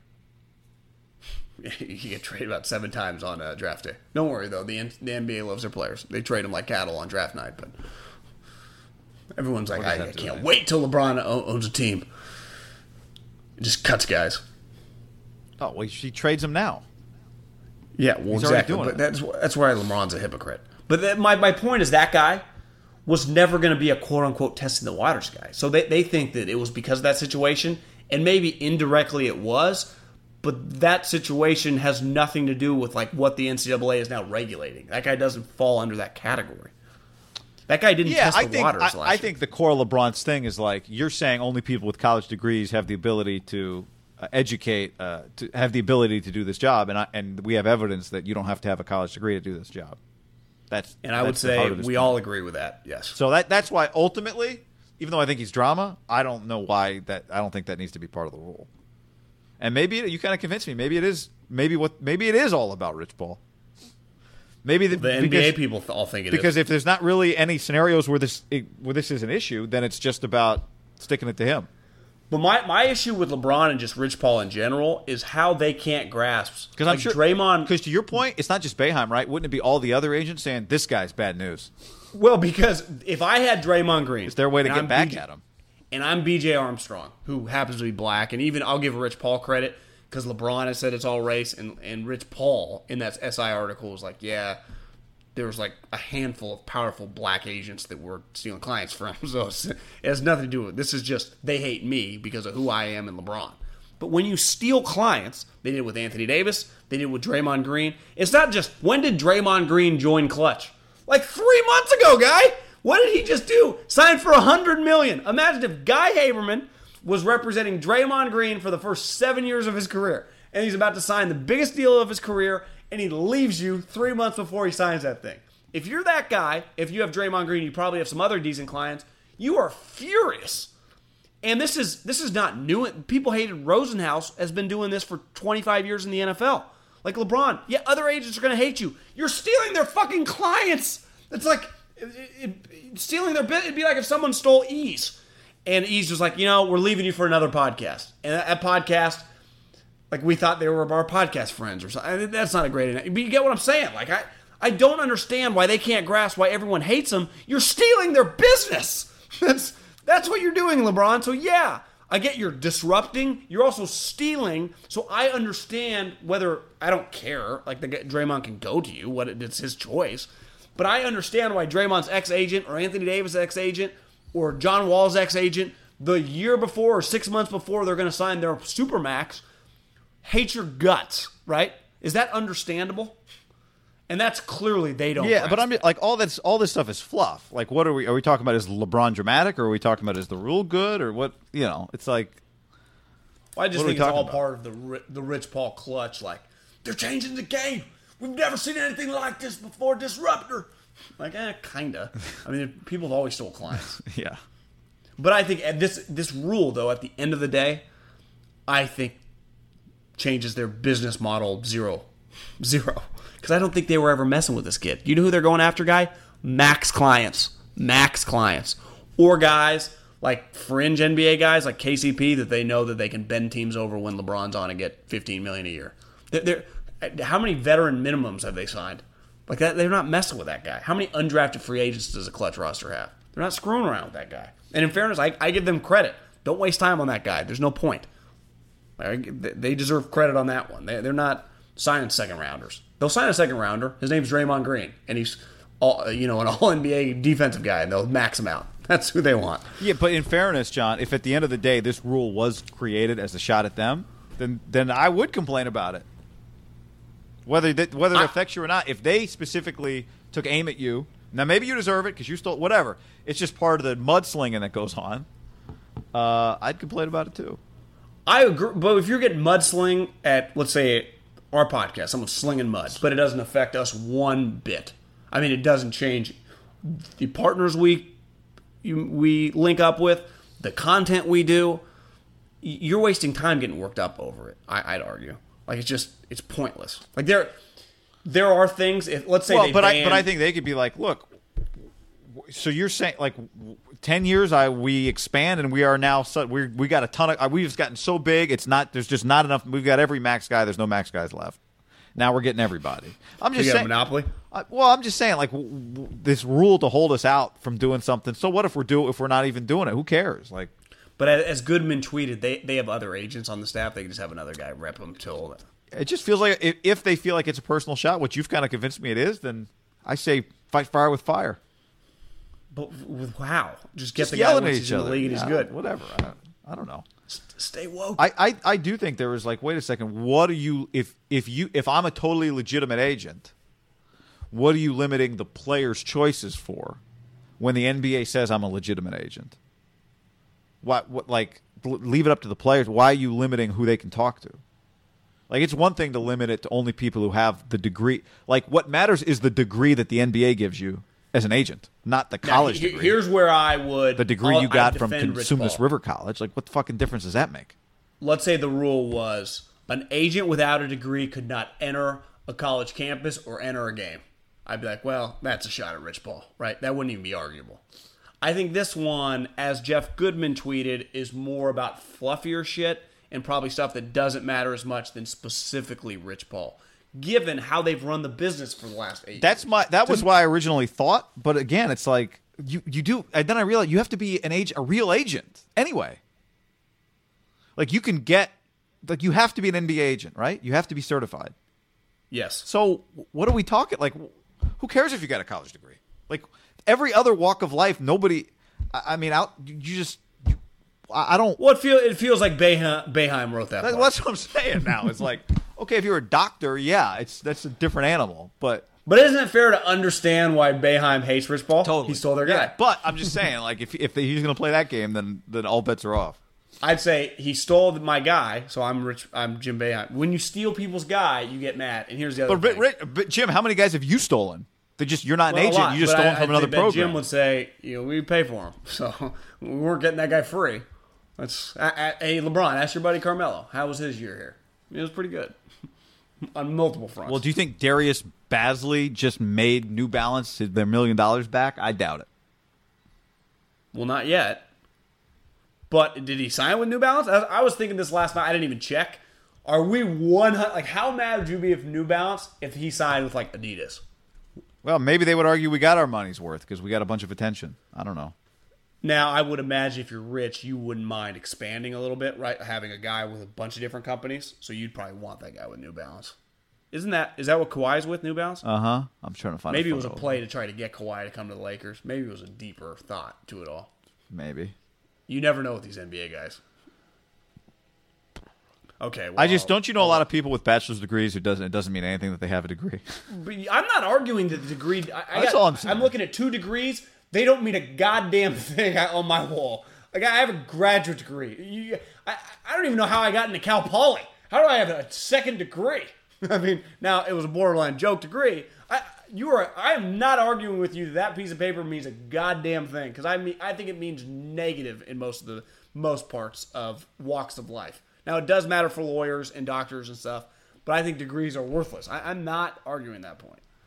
I don't think I think LeBron never stepped foot on college. I think LeBron's a pretty bright guy. I think I think education's pretty overrated in the sense of like college. I think education is critically important, but I meant like college education, what you're actually learning there for specific jobs and stuff. Well, I don't mean like reading and learning math. Yeah, I think there are a lot of people without degrees that are smart and people with degrees that are dumb. Yeah, my education take is on college, what you learn in college, not what you're taught in like 5th grade. Like you need to be able to read. You need to be able to function in society.